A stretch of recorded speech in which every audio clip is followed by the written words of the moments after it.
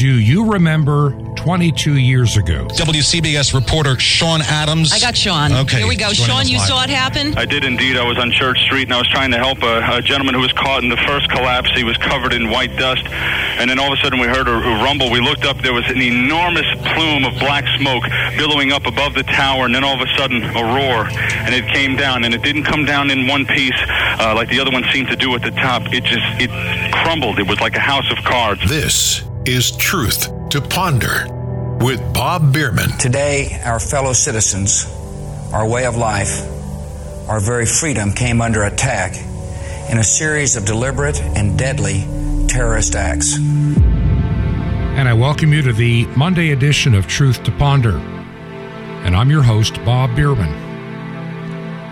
I want to take a little time at the beginning of the program to go back 22 years. I know many young people today were not even alive or too young to understand what had happened on that day. I was talking to some friends of mine over the past several days looking back 22 years and what we were doing at the time, what our plans were at the time, and how things changed. Just literally on a dime. Now, today, I'm not going to get into any speculation of the who, the what, and the why. There are a lot of theories out there. Some of the things I believe we have been told over the years may not be completely true. But be that as it may, the fact remains, buildings came down and thousands died in New York City. An aircraft crashed in Pennsylvania. Planes supposedly went into the Pentagon and people died. In other words, there are dead Americans and there is a path of destruction that changed us deeply for a time. I'm also convinced beyond the shadow of any doubt that evil powers took advantage of that situation, and whether you want to realize it or not or believe it or not, things were done in the wake of that fateful day in 2001 that has ensnared good, decent, and honest people, stripped them of many of their constitutional rights here in the United States, and it became a pattern around the globe in many Western democracies, for lack of a better word. I can remember what I was doing that day. I got up that morning. I was doing some part-time work for a company called Clear Channel Communications, now known as iHeartRadio. They had 6 radio stations in the Sarasota, Venice, Bradenton area where we lived. I was the pastor of a mission church, so there wasn't a whole lot of money, so I worked part-time to supplement my income. And it was a Wednesday. I got up to go to work. And my job was going to be to go in and take care of some maintenance in one of the studios and upgrade a computer. It was not going to be a very big, long day, and from there, I had some ministry calls that I wanted to make later that afternoon. And I was also getting ready for a major appointment that was supposed to occur the very next day on the 12th, and I'll tell you about that in a moment. So, a light day at work, ministry, and preparing for a very important meeting. So I got in my car and started heading up the highway from Venice to Sarasota. I was going to take the interstate. Sometimes it's easier, sometimes it's not, depending on the time of the day. And I got out of my neighborhood, and I'm almost getting on to Interstate 75 in Venice, Florida, when the story breaks on the radio that some kind of an aircraft had hit one of the World Trade Centers. Now, at that point, it didn't panic anybody. It was a sad-sounding story, and my mind went back over the many years in New York City with the various airplanes and helicopters that do traffic reports. I can remember, I'm trying to remember the year, when the WNBC radio helicopter crashed during a rush hour, killing the pilot and the reporter on board. And so my first reaction was, man, something happened to one of those helicopters or aircraft, and it lost control and it plowed into the building. Well, I had watched those World Trade Center buildings go up because I was in college in New York at the time. Those buildings were built.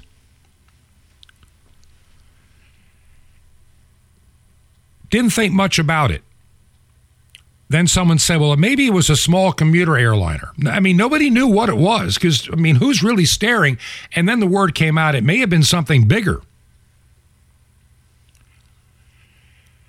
And then we got the story not that many minutes later as I'm heading in to Sarasota. Got off the exit to head to the studios. And there was the announcement that the other World Trade Center building had been hit. Obviously, something's really happening. What is it?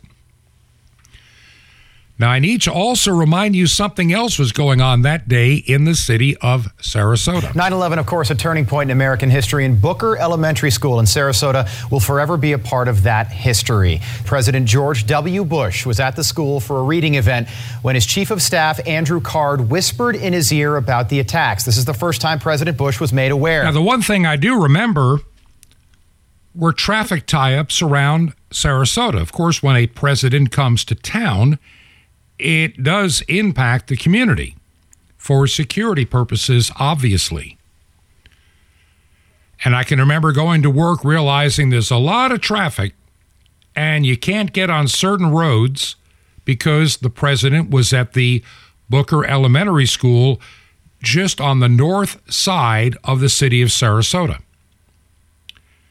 I made it across the bridge to the area that I had to go to where I was working at and got in there, and they had a TV set on, and everybody on staff was gathered around this one television set in this one studio room.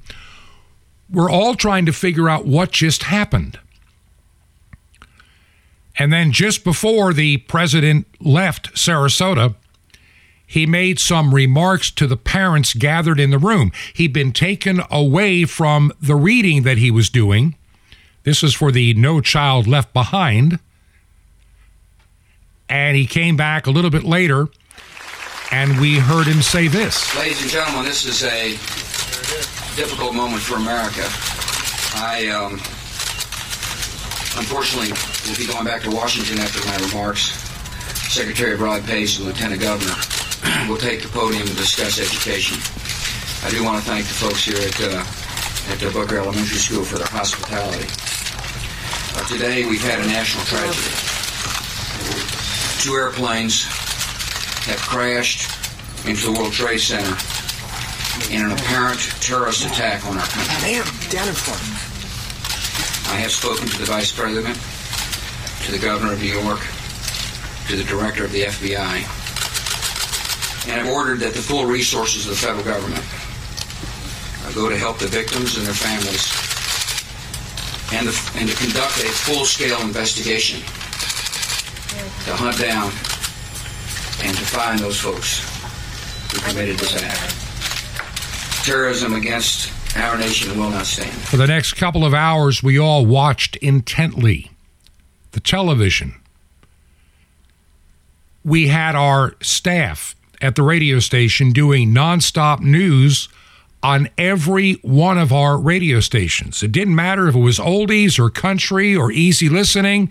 Every station immediately went into news and talk mode.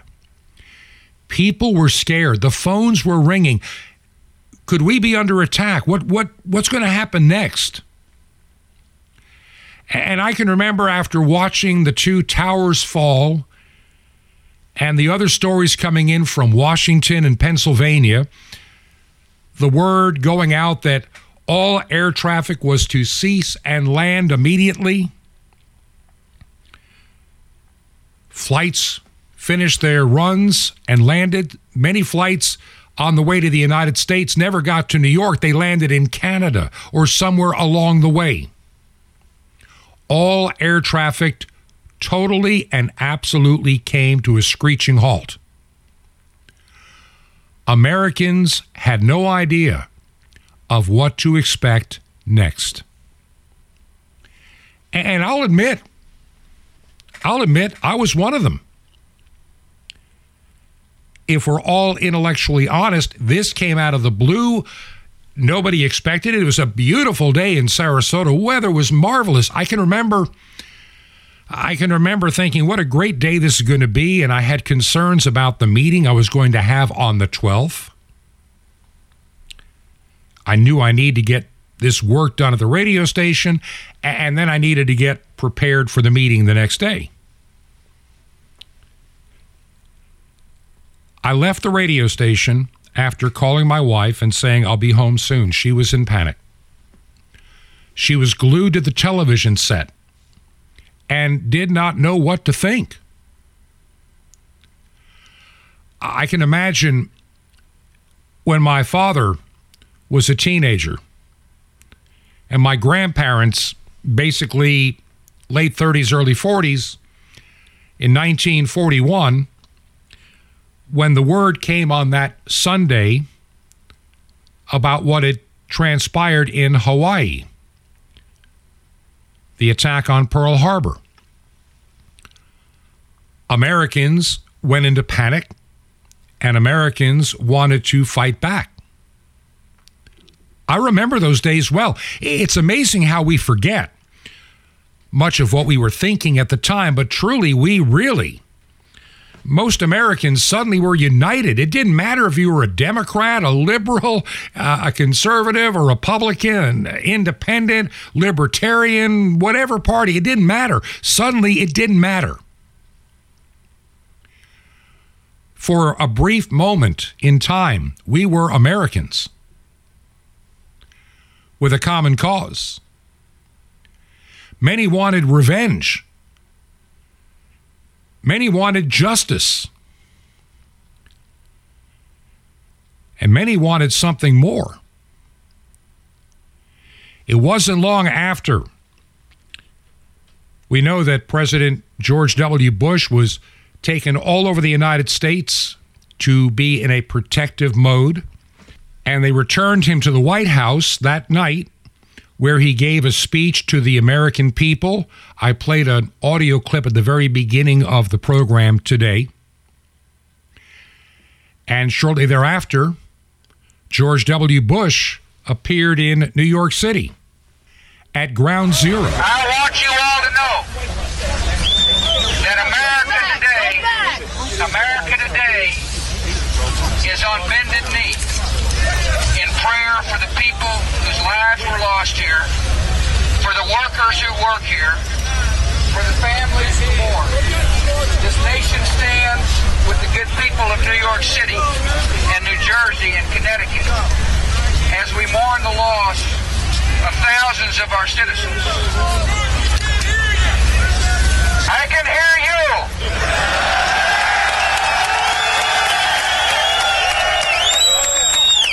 I can hear you. The rest of the world hears you. And the people who knock these buildings down will hear all of us soon.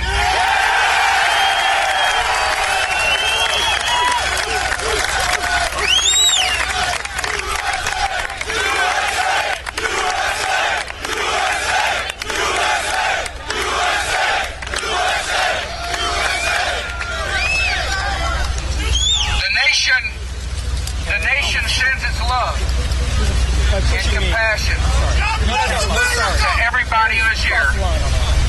Thank you for your hard work. Thank you for making the nation proud. And may God bless America. And even on the night of that attack, after the president had made his speech, members of Congress, leaders of both houses and the Senate, gathered on the steps of the Capitol to make their voices heard. And the United States, for one brief moment, saw unity between Democrats and Republicans. Who would have thunk it? We had just gone through a bitter election in 2020 where people were denying the results of the election then. Of course, nobody was being thrown into jail or prison. America had been attacked. America wanted to make things right. And for one brief moment in time, America was united. I can remember that evening, glued to the television set, watching the news, and Brit Hume at Fox News had just been talking about what the Speaker of the House and other leaders had been discussing. And as he was talking, members of Congress broke out in this song. Party leaders from both houses and a number of members. And beside her, and guide her through the night with the light from above, from the mountains to the prairies to the ocean, wide with home. God bless America, my home, sweet home. God bless America, my home, sweet home. I also remember that night when watching the TV, my phone rang. It was my father. Now, in all honesty, my dad and I hadn't talked in many years prior. No need to go into the whys. It had to do with where he was at in life and some changes that he had gone through.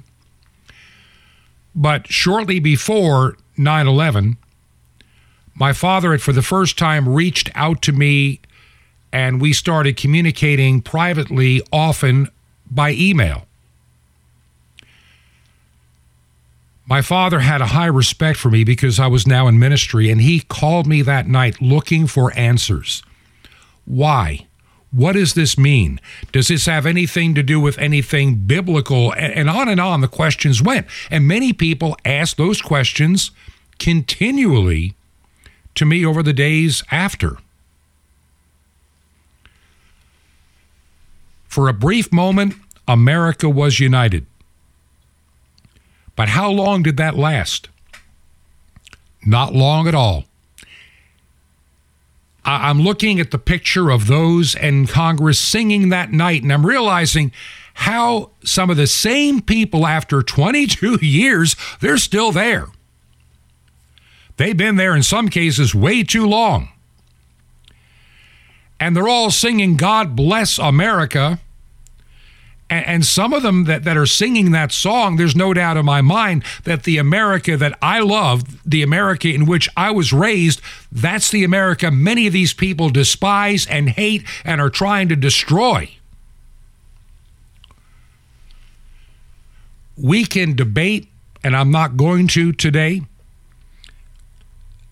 my thoughts about what happened on that day are not as, shall we say, solidified as they were 20 years ago. I've watched my government do some things that are pretty despicable, pretty awful, pretty horrible, pretty ungodly, and pretty downright disgusting. I've watched my government lie. I've watched my government try to manipulate, control information, control free speech, deny you of your rights. They used 9/11. I don't care what anybody says. In retrospect, the Patriot Act was the beginning of the unraveling of our freedom in this country. FISA courts, look how that got abused not long ago to go after foreign terrorists. They used it to go after a duly elected president of the United States falsely, and nobody's gone to prison yet. Nobody's been charged. Nobody's been charged with treason. We are in worse shape today than we were on September 11th at 7 a.m. Eastern Time. We're worse off than we've ever been.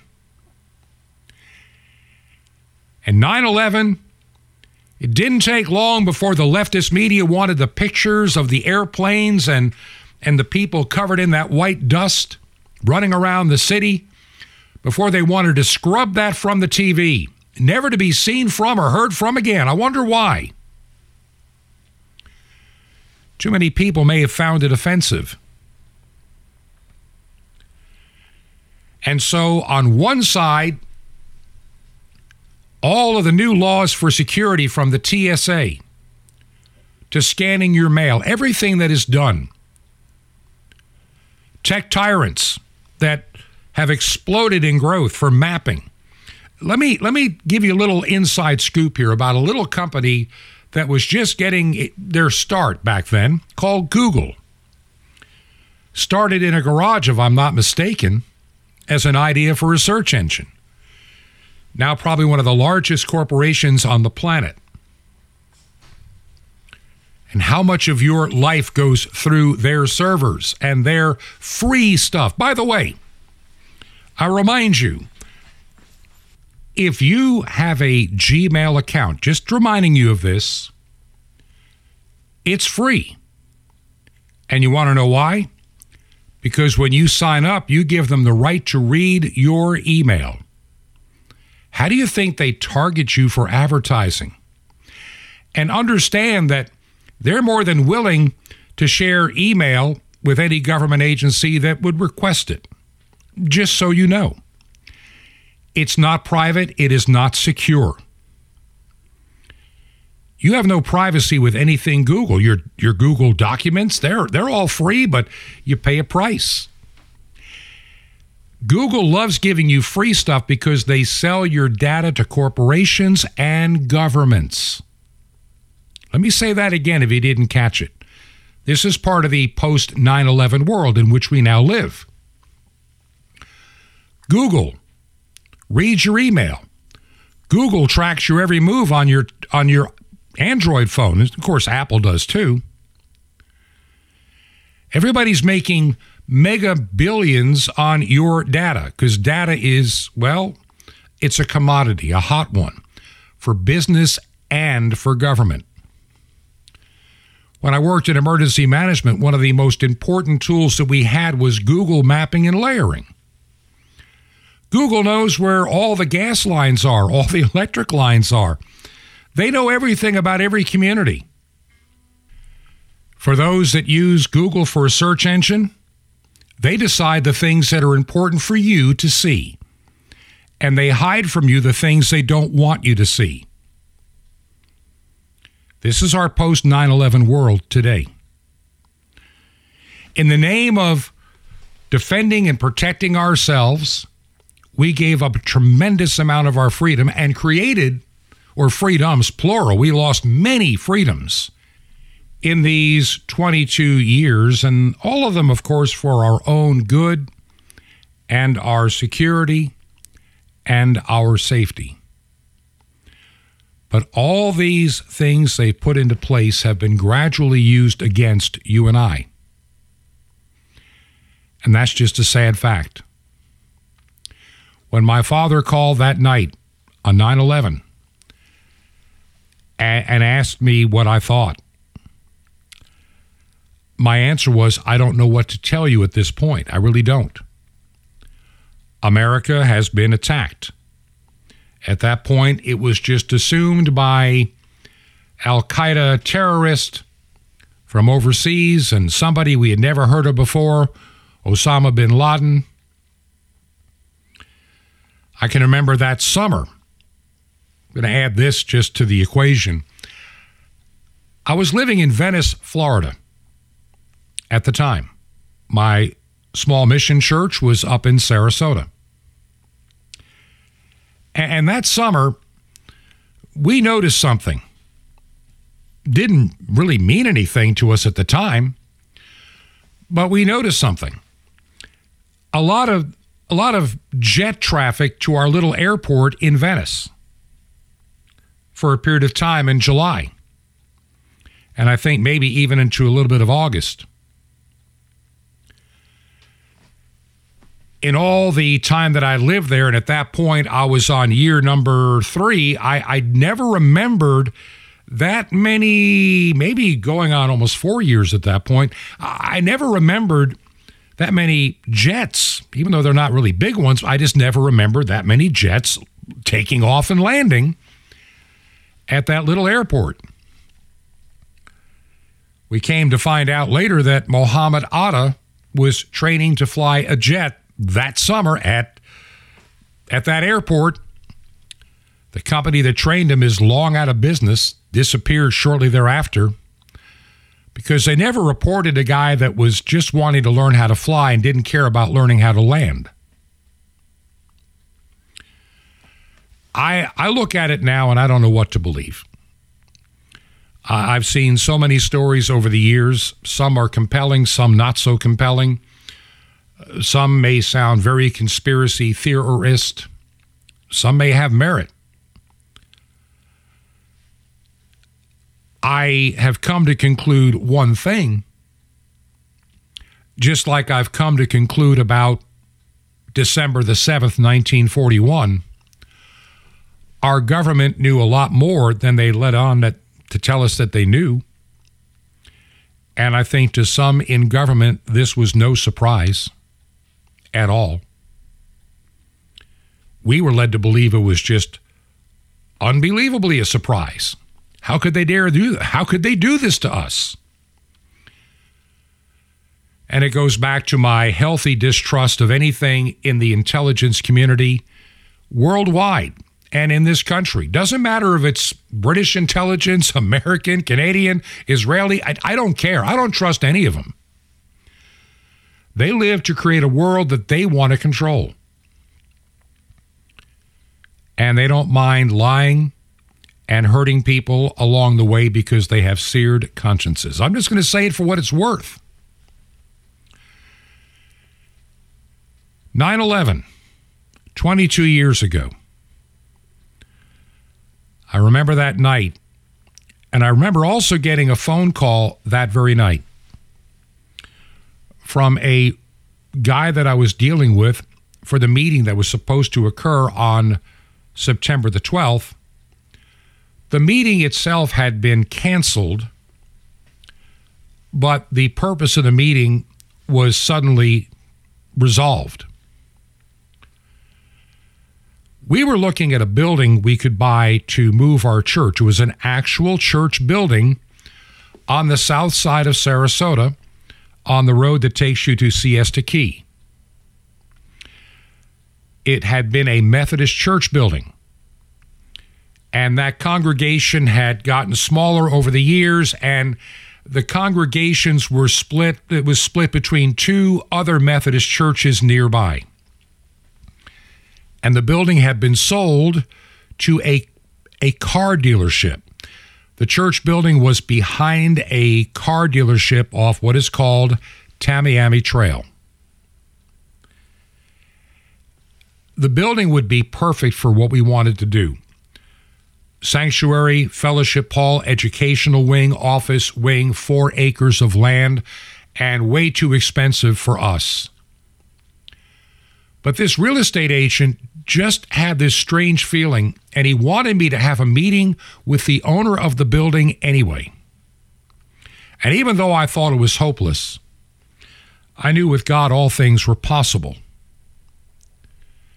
And so even though many in my church said we can't afford it unless the price were cut in half, it's just not going to happen. And even then, at half, it's going to be not easy. And I held out no hope of the price being cut, but something inside of me, that voice kept saying, this will be your building. And I never knew how. This real estate agent didn't understand why he believed firmly this will be your building. And he wanted us to go through with this meeting regardless. of the odds. Well, here's what happened on that Wednesday. The owner of the car dealership had been on a trip to Europe for about 2 or 3 weeks, and he was just coming back to Florida. And on the morning of September 11th, his was one of the last jetliners to land at the Tampa airport. He got in before they grounded all the planes. He was close enough to Tampa where they let him land there. And he was in such a panic mode on this building that he had bought several years before. His idea had been to really tear the church down and expand his dealership onto that property, and the city and the county said no. Actually, I think it was just the county said no because of the zoning and other complaints by the neighborhood behind. And so he decided to sell it, and he decided, he also had built a new car dealership about 2 miles away on a larger piece of land. And now he needed to get rid of the car dealership and the church building that he no longer needed. He was in no rush, but he didn't need it. And he decided to bring the price down to, he gave me the number, and it was a number we could deal with.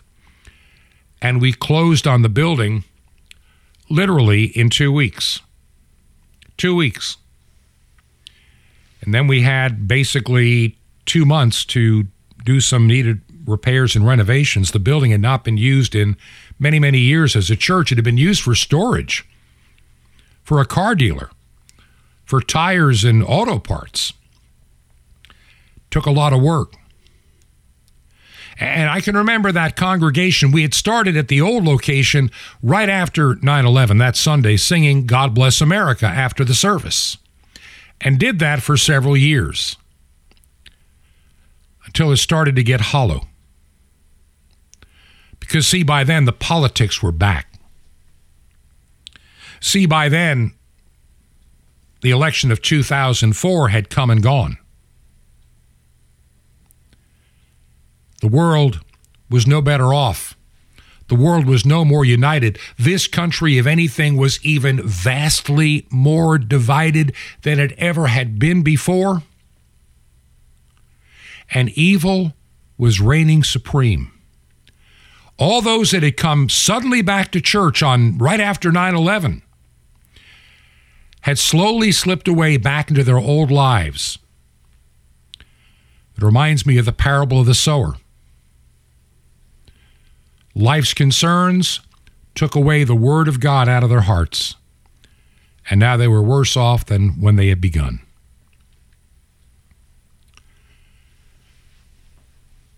I want to take a break here, and I've got something I want to share on the other side that may be a help.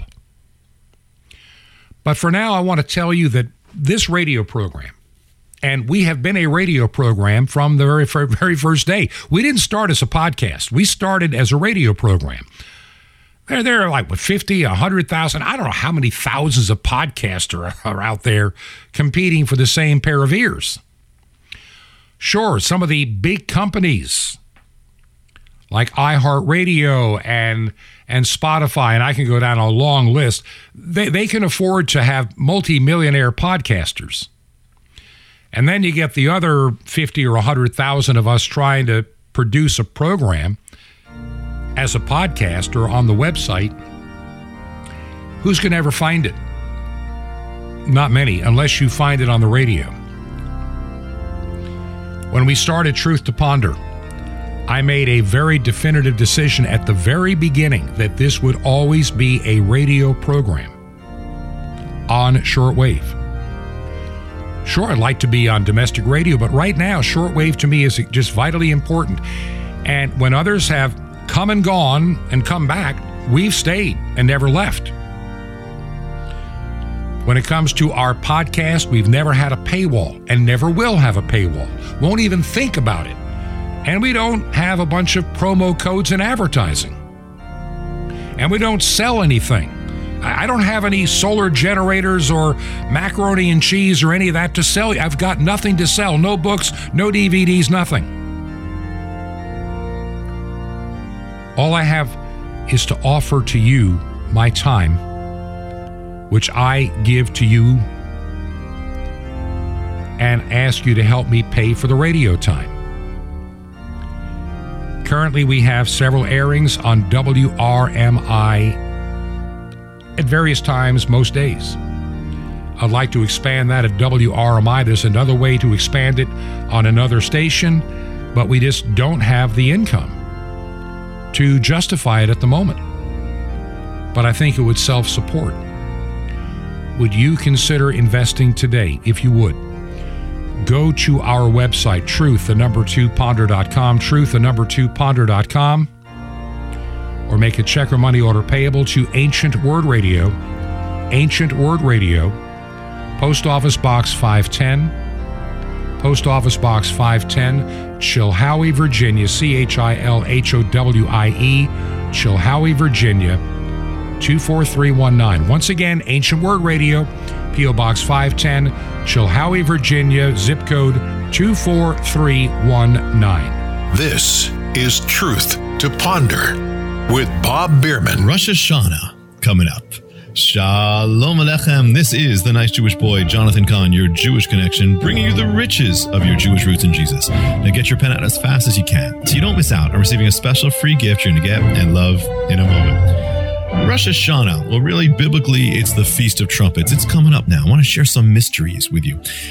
God has done an amazing thing. He set up the year with these holidays, these holy days, and he set up this age as he set up the Hebrew year.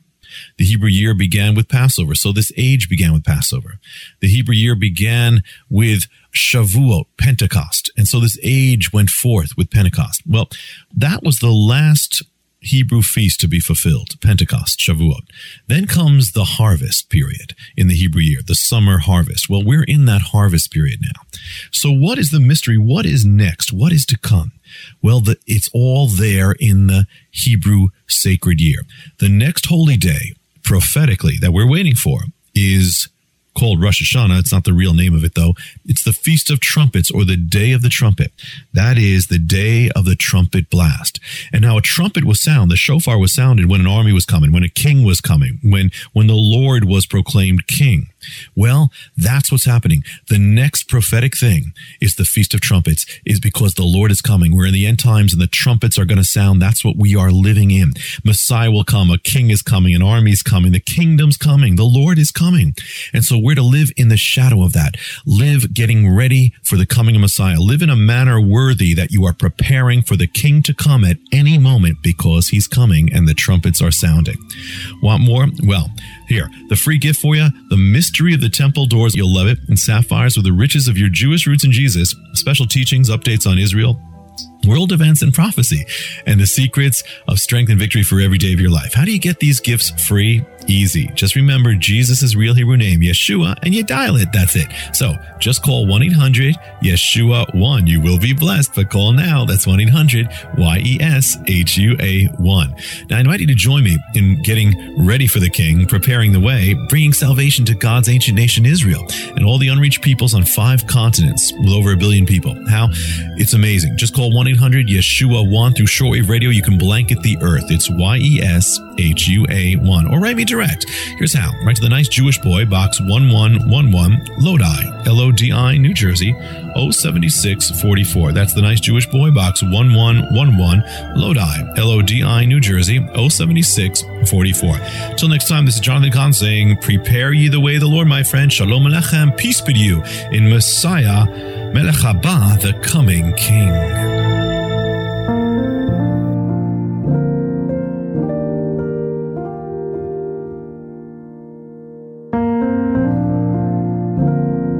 This is Truth to Ponder with Bob Bierman. And I welcome you back to our special September 11th edition of Truth to Ponder. And I'm your host, Bob Bierman. Spent a lot of time remembering the events of 22 years ago. I want to share something with you right now that may be a help. On Sunday, I shared a message with my congregation, Trinity Chapel, in 7 Mile Ford, Virginia, near Marion, Virginia. And I shared my thoughts about this particular day, the lessons we learned, the lessons we failed to learn, and some of the lessons we're doomed to repeat. And I want to take a few minutes to share that message with you on today's program. Like I said, this program was recorded at Trinity Chapel in 7 Mile Ford, Virginia. This is the church where I'm pastor. And you can find out about the church at trinitychapelvirginia.com. That's trinitychapelvirginia.com. I would invite you to visit the website. You can even see videos of past services and messages at the website, trinitychapelvirginia.com. But right now, I want to take you into the sanctuary. We had just viewed about a minute and a half video to remind us of the events of that day on September 11th of 2001. And as that video came to a close, I got up and I headed to the center aisle of the church to share this message from God's Word. Let us pray. Heavenly Father, as we come to this time when we gather in your Word, I pray that you'll open our ears to hear, our eyes to see, and most important, our hearts to receive what you have for this today. For this we ask in Jesus' name. Amen. Some hear the memories of that day that we will remember 22 years ago tomorrow may not be old enough to remember much. Some barely remember it, and some remember it very well. In the intervening years, there's been a lot said about the event. I'm not going to get into any of that. I don't need to. What I want to get into is the impact that it had on us as a nation, and what did we learn or fail to learn from it, personally speaking and spiritually speaking. I know on that day, I got up in the morning. My plans for the day were pretty self-evident. I was going to go do some part-time work at a radio station that morning. Then I had to get ready that afternoon for a meeting the following day, a very important one. And so I had gotten up early, got in my car, left my home, and I'm heading up to Sarasota, Florida. Also recognizing that President George W. Bush is in town, launching his No Child Left Behind at Booker Elementary School. So traffic is going to be a little bit tedious getting across town. So I had another way to get to work. And as I'm driving up the highway listening to one of our radio stations, they break in and talk about something hit one of the World Trade Centers. Now, honestly, I didn't think much of it, and I'll tell you why. I lived in New York many years ago, and I can even remember from one of my college classrooms, you could watch the trade centers go up. I was in New York. I watched them go up. And it was quite a marvelous feat. And I also knew that not that many years before, the WNBC radio traffic helicopter had crashed, one time losing control. And the initial speculation at 8:40, whatever it was in the morning, was, this is just maybe a commuter plane or a helicopter or it can't be anything big. Until a few minutes later, another aircraft had hit. So I'm now speeding up to the radio station as fast as my car will take me. Got there, and everybody's gathered in this one studio room looking at this television monitor. And one station at a time, we had 6 radio stations, one at a time, we switched to all information and news within 20 minutes. And we gathered and watched the events unfold. whether it be in New York City, what had already transpired, a field in Pennsylvania, or at the Pentagon in Washington. We could hear the president's aircraft taking off from the Sarasota airport with the greatest screaming-sounding engines I'd ever heard in my life, shaking the building of the radio station as it flew over us, heading out to the Gulf of Mexico.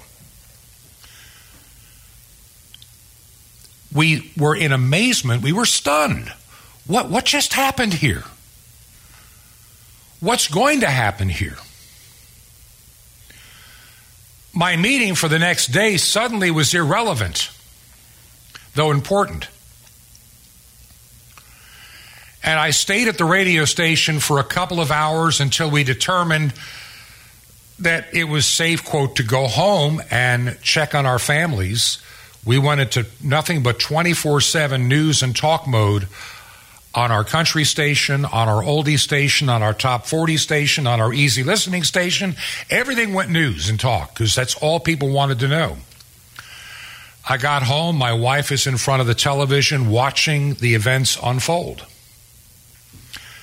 My phone was ringing.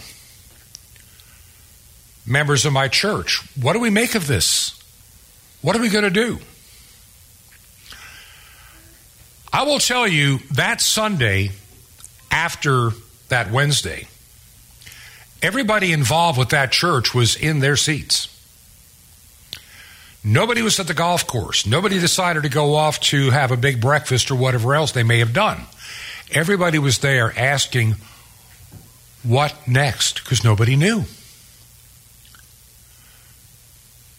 Some people speculated, is this God's judgment on America? Is this going to be a time of further calamity?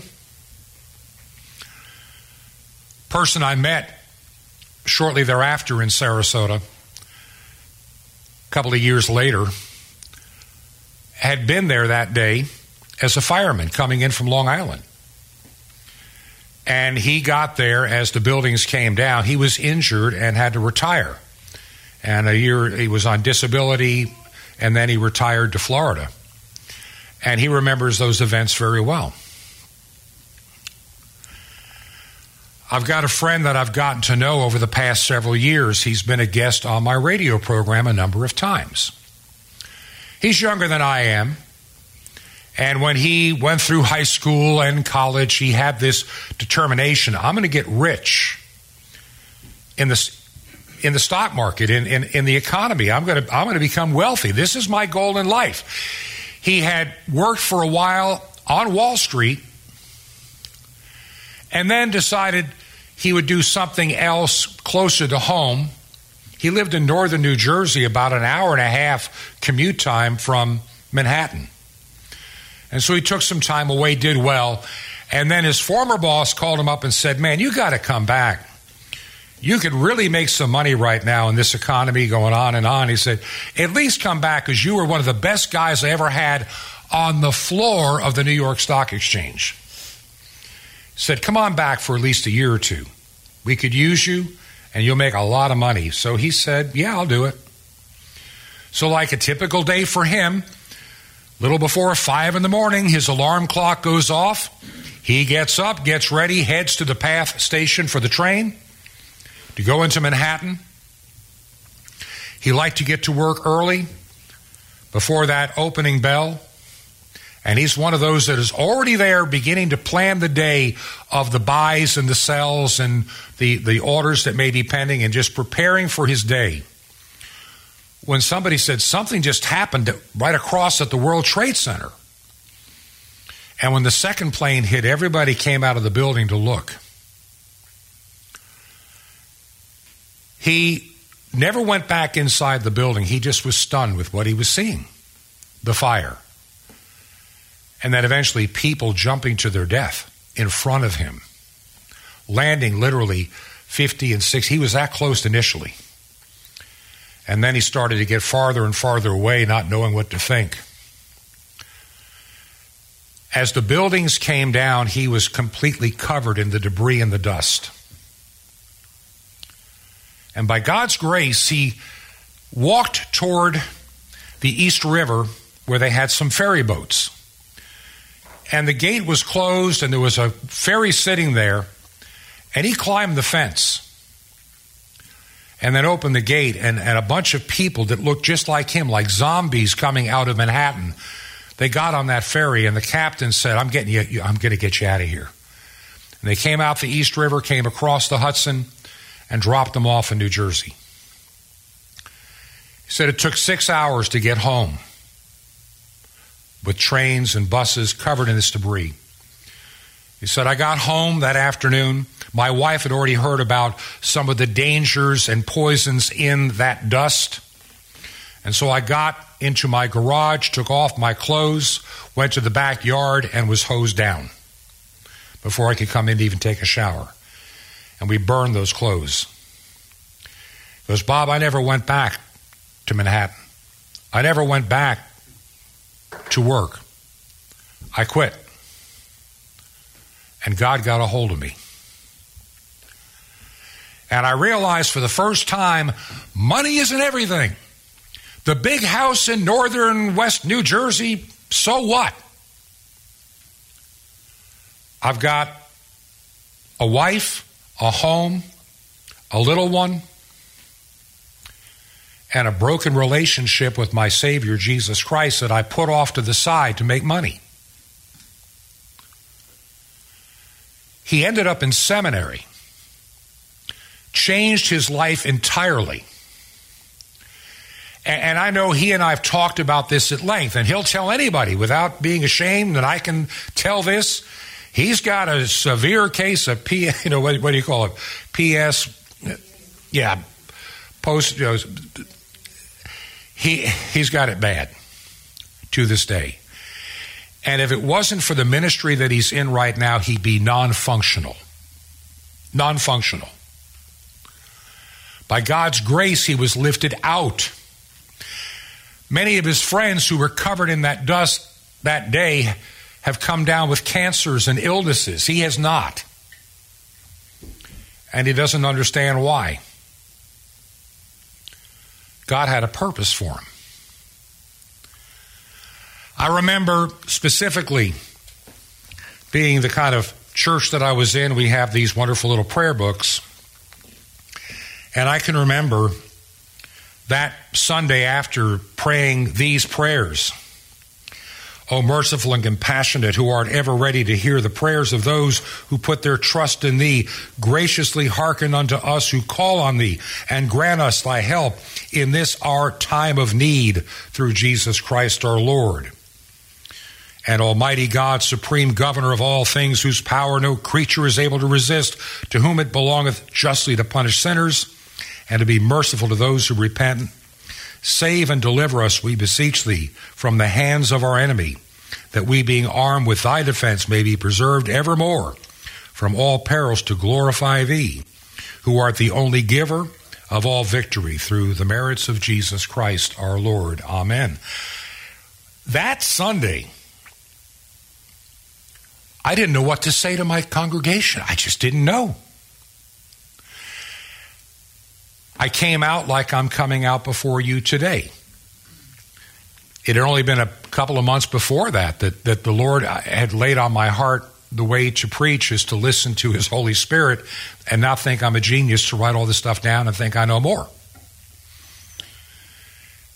And I recognized something that day, and I felt it so strongly.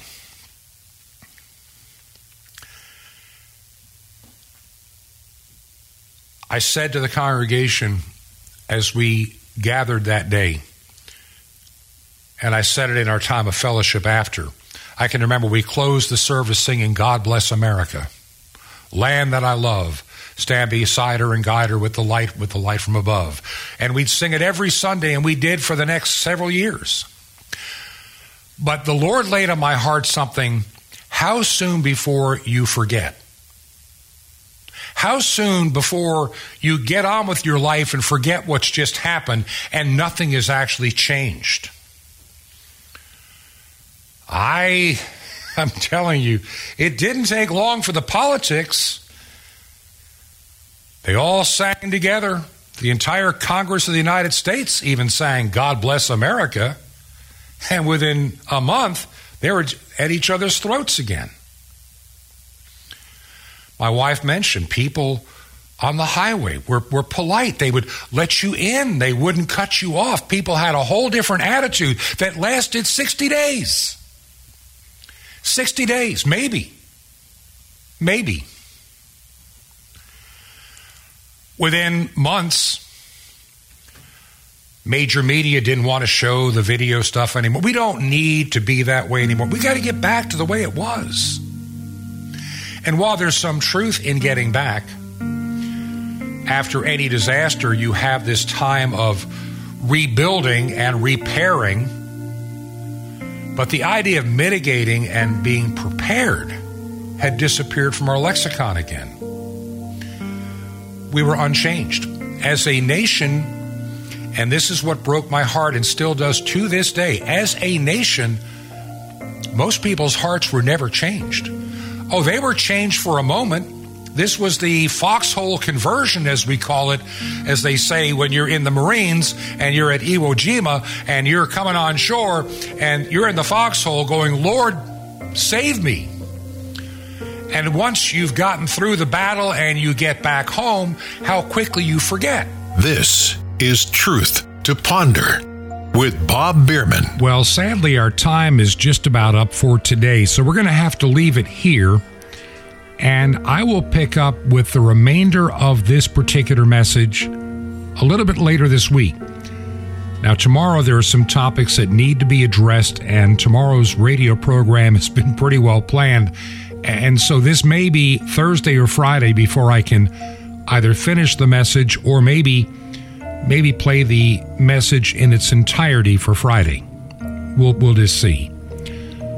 But for now, I hope that what I had to share with you so far is a good reminder about what we all experienced, those that remember the events of September 11th of 2001. It changed a nation but didn't change a nation. There's a lot of lessons we should have learned but didn't. A lot of division we now have that we shouldn't. And we'll talk about that a little bit later. Right now, do you believe in this ministry? There's some very good changes that could be coming very soon. And I hope that you'll be with us every day this week as we try to let you know what we have in the back of our mind. God is doing some great things here at Truth to Ponder. And I want to thank you for your financial support. Now, I was talking with a potential guest the other day, and it would have been a fascinating program, but that guest expected me to pay them a very large sum of money just for them to be on the program. And I had to make it clear that we don't do that. And this person actually wanted between $500 and $1,000 to be a guest. Well, we don't do that here. We rely on your gifts to buy airtime, not to pay for guests and not to pay for me. If you believe in our work and our mission, would you consider sending us a gift? We really need it. You can go to our website, truth2ponder.com, truth2ponder.com, or you can make a check or money order payable to Ancient Word Radio, Post Office Box 510, Chilhowie, Virginia, 24319. Once again, Ancient Word Radio, Post Office Box 510, Chilhowie, Virginia, Chilhowie, Chilhowie, Virginia, 24319. That's 24319. This has been Truth to Ponder with Bob Bierman. To find out more, visit our website, truth2ponder.com. That's truth2ponder.com. Truth to Ponder, shining the light of truth in a darkening world.